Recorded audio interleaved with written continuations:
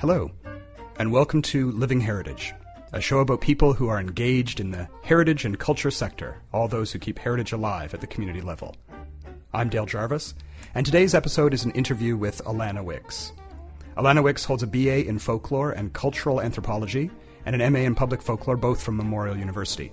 She's been working and volunteering in the field of culture and heritage since 2006 in both Nova Scotia and Newfoundland. She works with the Association of Newfoundland and Labrador Archives and volunteers regularly with archives within the community. In March 2015, Alana organized and moderated the province's first Youth Heritage Forum. We spoke to Alana earlier this year at the Heritage Foundation office on Springdale Street in St. John's. Alana, welcome to the show. Thanks, Dale. Thanks for having me. To start off, tell us a little about how you first became interested in the heritage sector. It really sort of happened academically. I started university and I was already interested in archaeology, so I sort of started within the sciences, I guess. Found out I wasn't great at archaeology, but happened to do some anthropology along the way and kind of just got really passionate about it through coursework. And then did some cross-listed courses that were folklore and anthropology based, and it all kind of went from there. So why did you decide to shift from cultural anthropology into public folklore? Right.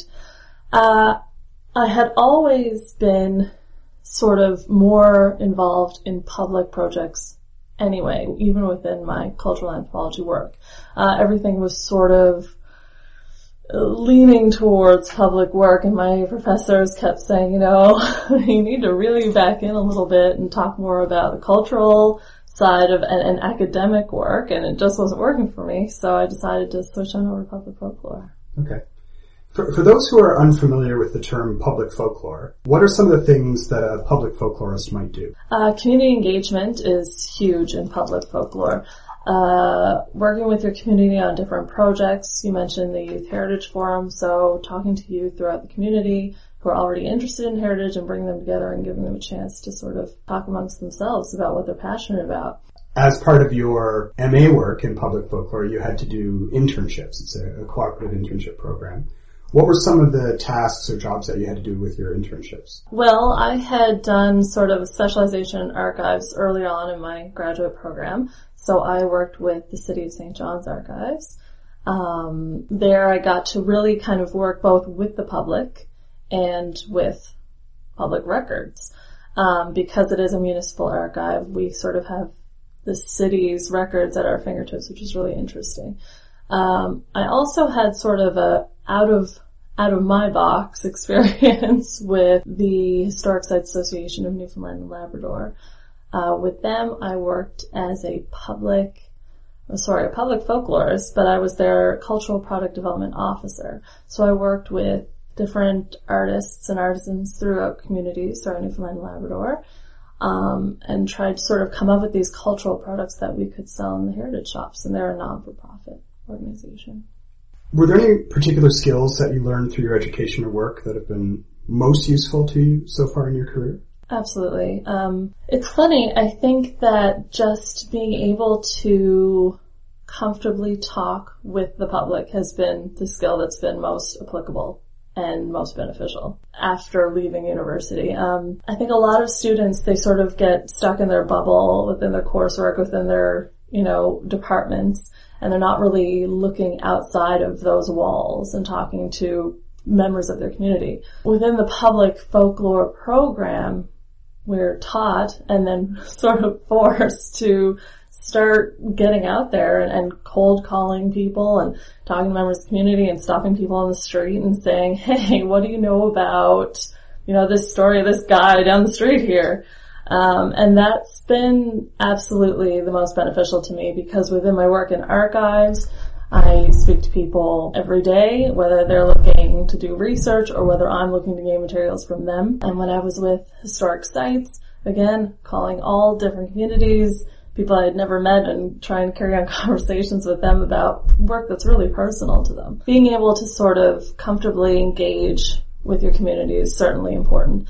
And then I guess you could sort of talk about more technical things like, writing skills. Those are always important in sort of everything that you do. And as a public folklorist, you're constantly, You might write for a paper, you might write for a blog, you might write for a peer-reviewed journal, so it's always important.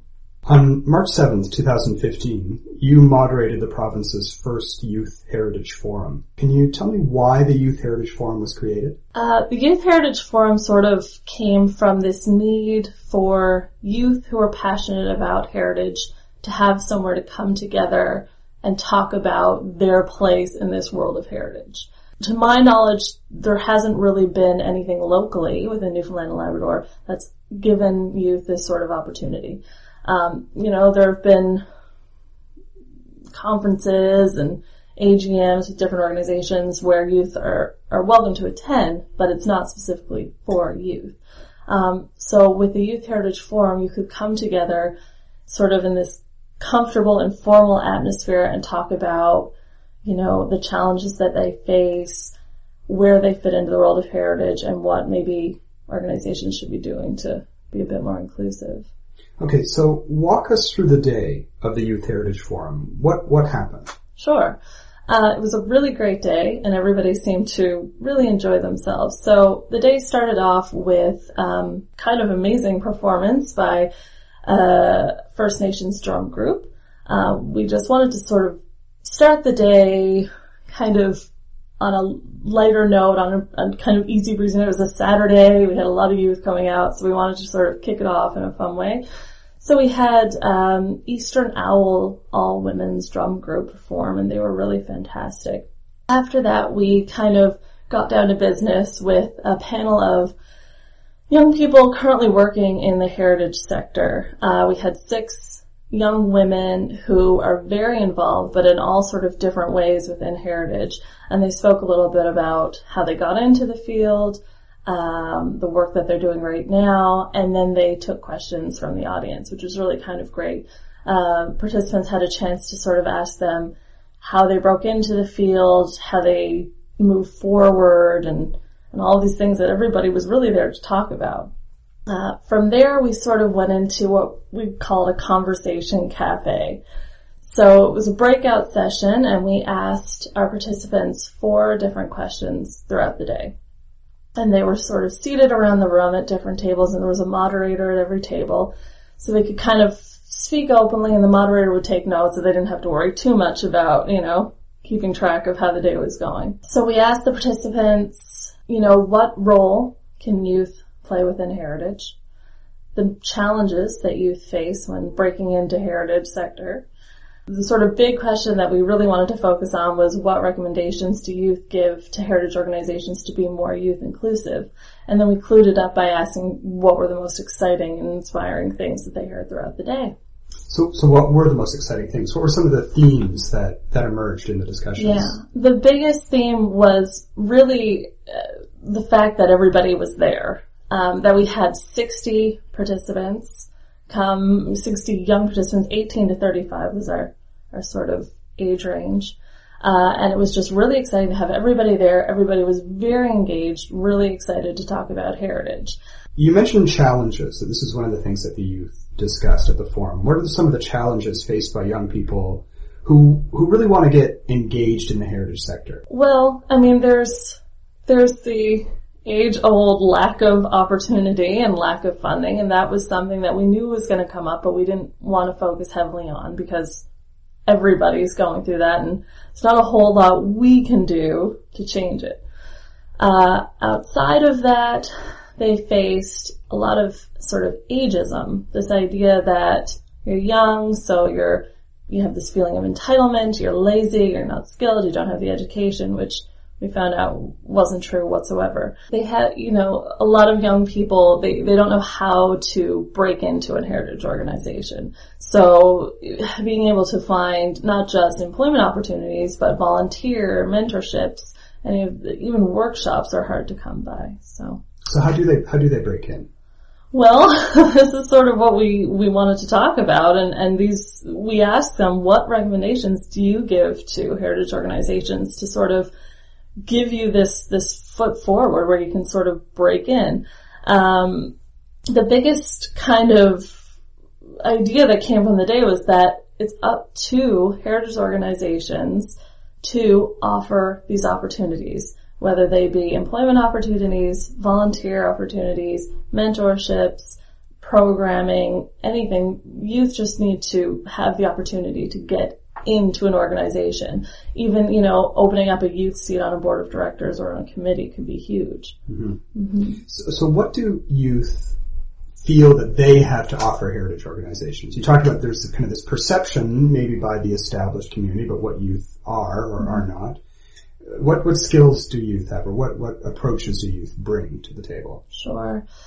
Well, the youth that were at our forum were all so enthusiastic, and the sort of common themes and skills that came up were technology was huge. Social media, multimedia, digitization was a big topic of the day.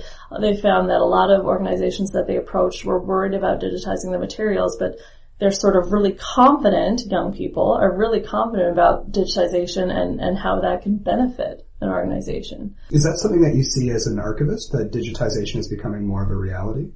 It is becoming more of a reality, but I do understand where our participants were coming from, where they're facing this sort of backlash of smaller organizations saying, oh, we're not sure, we don't want to lose our records, we don't really trust it, where we have young people who are thoroughly trained in digitization and know sort of these great things that can come from it.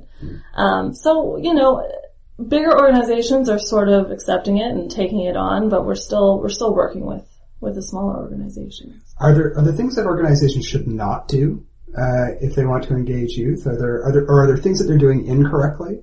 Sure. I don't know that it's ill intent, but I think some organizations think that they already know what youth want from participation in these sort of organizations. And they're sort of trying to tell young people how to be a part of the organization, which is great if they're trying to take this next step and bring young people in, but it doesn't always work that way. They need to sort of step back and be willing to hear from young people and be open and willing to these new concepts and ideas. Okay. Mm-hmm. So you talk about organizations being kind of more open and willing to listen to youth. You mentioned maybe organizations could create volunteer positions on boards. Are there other tips or suggestions that the youth at the forum or that you would make to organizations? Yeah. The idea of being social and being engaging with youth was kind of huge. I know that some organizations, they have mailing lists and they sort of will put out their notices in the newspaper and that sort of thing, but those aren't really the mediums that are targeting youth right now. A lot of our participants said, I would love to volunteer with an organization, but I can't find them on Facebook or I can't find them on Twitter and I just don't know how to get in touch with them, and really that's reality right now.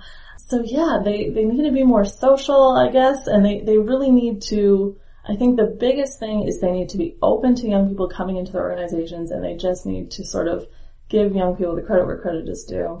So what will happen next with the Youth Heritage Forum? What do you hope will grow out of it? Well, we had a lot of participants who were really interested in keeping this sort of ball rolling. And we actually had a sit down at the end of the day and said, where can we go from here? And we decided to create a Facebook group. And you can find it. It's called Youth Heritage Newfoundland and Labrador. And that's sort of to bring youth together who are interested in heritage and working within heritage and just want to be involved. And from there, we can sort of discuss new projects that might, happen in the future. Already at the end of the day, people were talking about the next Youth Heritage Forum and where we could have it and who could be involved and all the different things that could happen there. So, enthusiasm stayed high throughout the day, and it's still going, which is really, really great. You talked about social media a couple times. How did you use social media in planning and organizing the conference? It was really integral to getting our participants to the forum. We sort of did everything that you do when you're planning a forum and you want people to come. So we did a media blast and we sent it to the paper and we sent it to all of anybody who would take it. But we also made a Facebook event. And that was sort of where people joined and they could get information and they shared it with their friends, and then we could contact them with news that happened during planning and even when somebody would sort of email me and say, yeah, I'm really interested in this forum, I saw it on the poster, because we had posters made and those went up as well, and I'd like to know a bit more about it, I would say, well, we have this Facebook event and a blog, because we also did blog entries. And that is where people really connected to it, because they joined and then they got the notifications, and it was just sort of a little reminder along the way that the forum was coming up. How did you use the blog? We did a couple different things with the blog. We had a section on our blog that was just sort of the main information for the day. This is where it was going to be, this is the time, this is what we're doing. But we also had our guest panelists sort of write a little bio about themselves and answer the question, why are you passionate about heritage? And for each of our panelists, we did a blog entry each week leading up to the forum. And that sort of kept people engaged and kept people interested. And then anything, we had our poster done, so we made a blog about, here's our poster, share it with your friends, and that sort of thing. So it was just a good way to keep people interested. And then those blog entries you could also post to Facebook and Twitter and sort of saturating social media. Yeah, I wanted to ask about Twitter, because you use social media to promote the event, leading up to the event, but then you also incorporated Twitter during the day. Yeah. Can you talk about that? Yeah, and that was actually really successful throughout the day. There's a couple different programs you can use, but I believe we used Twitterfall, which is we created a hashtag for the day, and we used that leading up to the day, and it was YHF15 or 2015. And so we asked our participants in the morning, live tweet the day, tweet about what you're talking about at your table, or if you want to ask a question, tweet it, or talk about how great lunch was, just, tweet throughout the day. And this great program, Twitterfall, you kind of punch in the hashtag, and then we had it projected throughout the day up on the wall, and everybody could sort of follow along and live tweet. It was great. So and we had some participants who actually couldn't come. They found out a couple days before, but they could still follow along with the day, and it was really a lot of fun. So it was interactive both for the people who were in the room and also beyond the room. Yes, absolutely. Yeah, we actually had a lot of people maybe outside of the age range that couldn't come, or just couldn't come for other reasons, and they were all sort of responding and retweeting and following along throughout the day. It was great. Yeah. Do you see other heritage organizations taking that approach? I haven't seen many. I know that they try, and I do have some heritage organizations I follow on Facebook and those sort of things, and once in a while you'll see something pop up, but nothing really consistent. Heritage Foundation Newfoundland and Labrador, the ICH office, they certainly do, and there's always kind of new and interesting things popping up there and on their blog and Twitter and all over the place, which is great. But you don't see a lot of it, or I haven't personally. And do you think that's instrumental in keeping youth interested? I do. I think it really is. And again, I kind of mentioned that an organization will put something up once in a while, and you almost forget that they're there in between. It really needs to be sort of a constant thing, keep people engaged, and that's what we're trying to do with Youth Heritage Newfoundland and Labrador group as well. Yeah. What would you like to see happen, a year or 2 years from now? How would you like to see youth engaged more? Well, I'd really love to see our sort of Youth Heritage Newfoundland and Labrador become its own heritage organization or heritage committee. I think bringing together all of these youth that are engaged and sort of ready to do heritage is kind of powerful, and I think they do have the ability to kind of take it and run with it. Mm-hmm. Were there challenges that you had in bringing the forum together?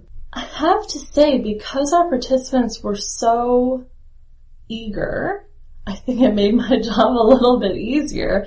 I faced a couple things here and there with people that didn't necessarily fall within the age range that we had decided upon who wanted to come, and sort of explaining to them why it was that we picked the ages we did and that sort of thing.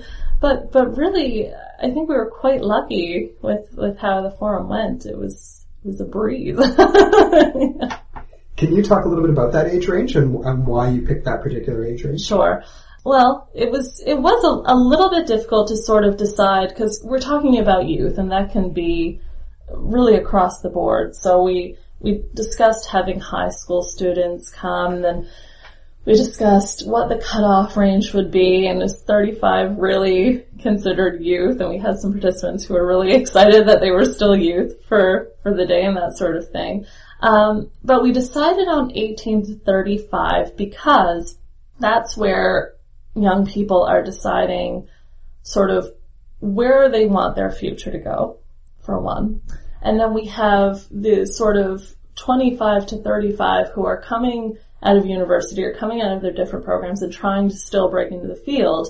And that does not stop at 30, unfortunately, in the heritage field. I mean, we probably could have gone to 45 and still had tons of people trying to break into heritage, at that age. So it seemed to work for us that 18 to 35 was where we wanted to focus our attention, and those were the people that were sort of kind of striving to figure out their place in the field. Can you talk a little bit about kind of the range of people that came to the forum and participated? Yeah, that was very interesting. So we put out a call for participants fairly early, and they sort of started to trickle in over time, and they kept coming in, and I would say, well, I've never, because in heritage you see the same people a lot of the time, and you kind of know who's in your bubble.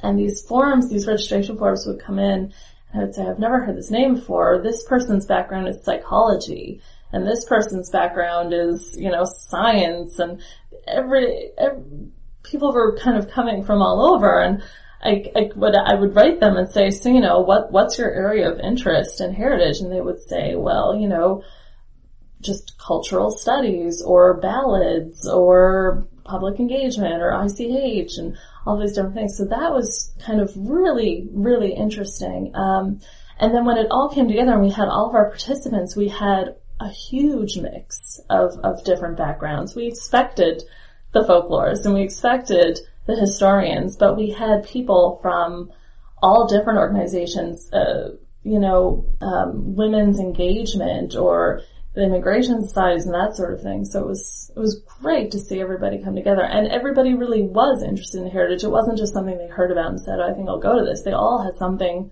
to say. And so what does that do for the conversation when you have people from all these different disciplines or backgrounds? Yeah, it wasn't just the same conversation over and over again, which was really great. And we saw a lot of that with the question and answer period after the panel. We had people sort of stand up and talk about, how heritage in Newfoundland and Labrador oftentimes is only talked about heritage in Newfoundland and Labrador. We're not talking about heritage outside of the province. And we had people that had come from outside of the province and were really engaged in heritage. So that was a neat conversation to have.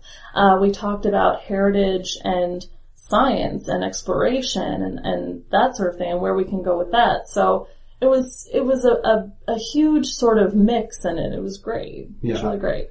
I think sometimes in the heritage sector, we get put in our little silos. The archaeologists talk to the archaeologists, the architects talk to the architects, the archives people talk to the archives people. Yeah.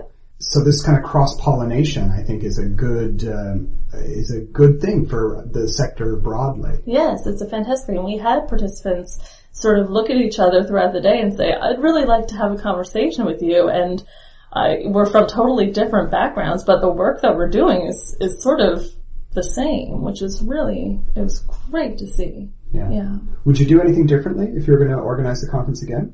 I think if we were going to organize it again, I probably would have had more time for participants to sort of, a bit more of a Q&A, I suppose, with not just the panel, but with each other. Because there were so many people from different backgrounds, and people, like I said, were finding each other throughout the day and saying, I wish we had more time to chat about this. I also would have focused a bit more on the recommendations from youth.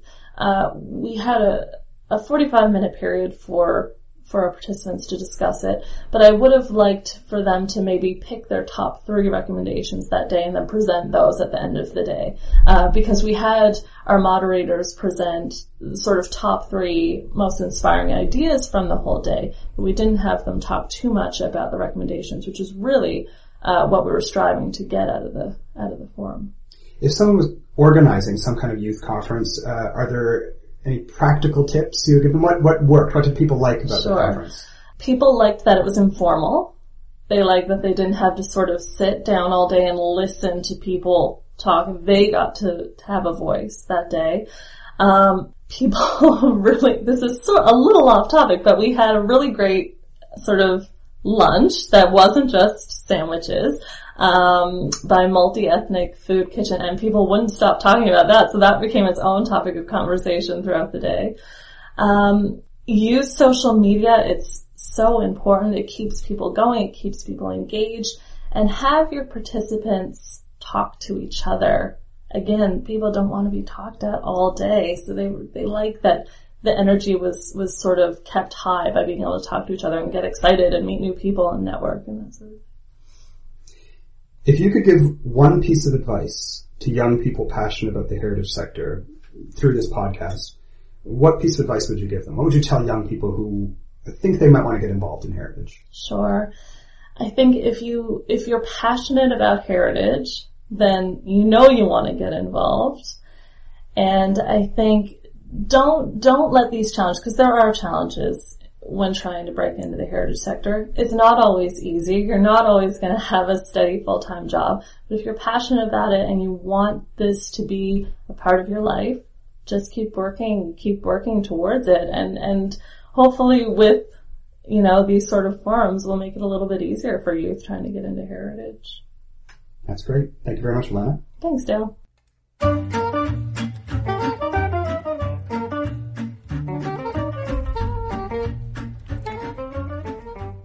I'm Dale Jarvis. You've been listening to Living Heritage, a production of CHMR Radio 93.5 in collaboration with the Intangible Cultural Heritage Office of the Heritage Foundation of Newfoundland and Labrador.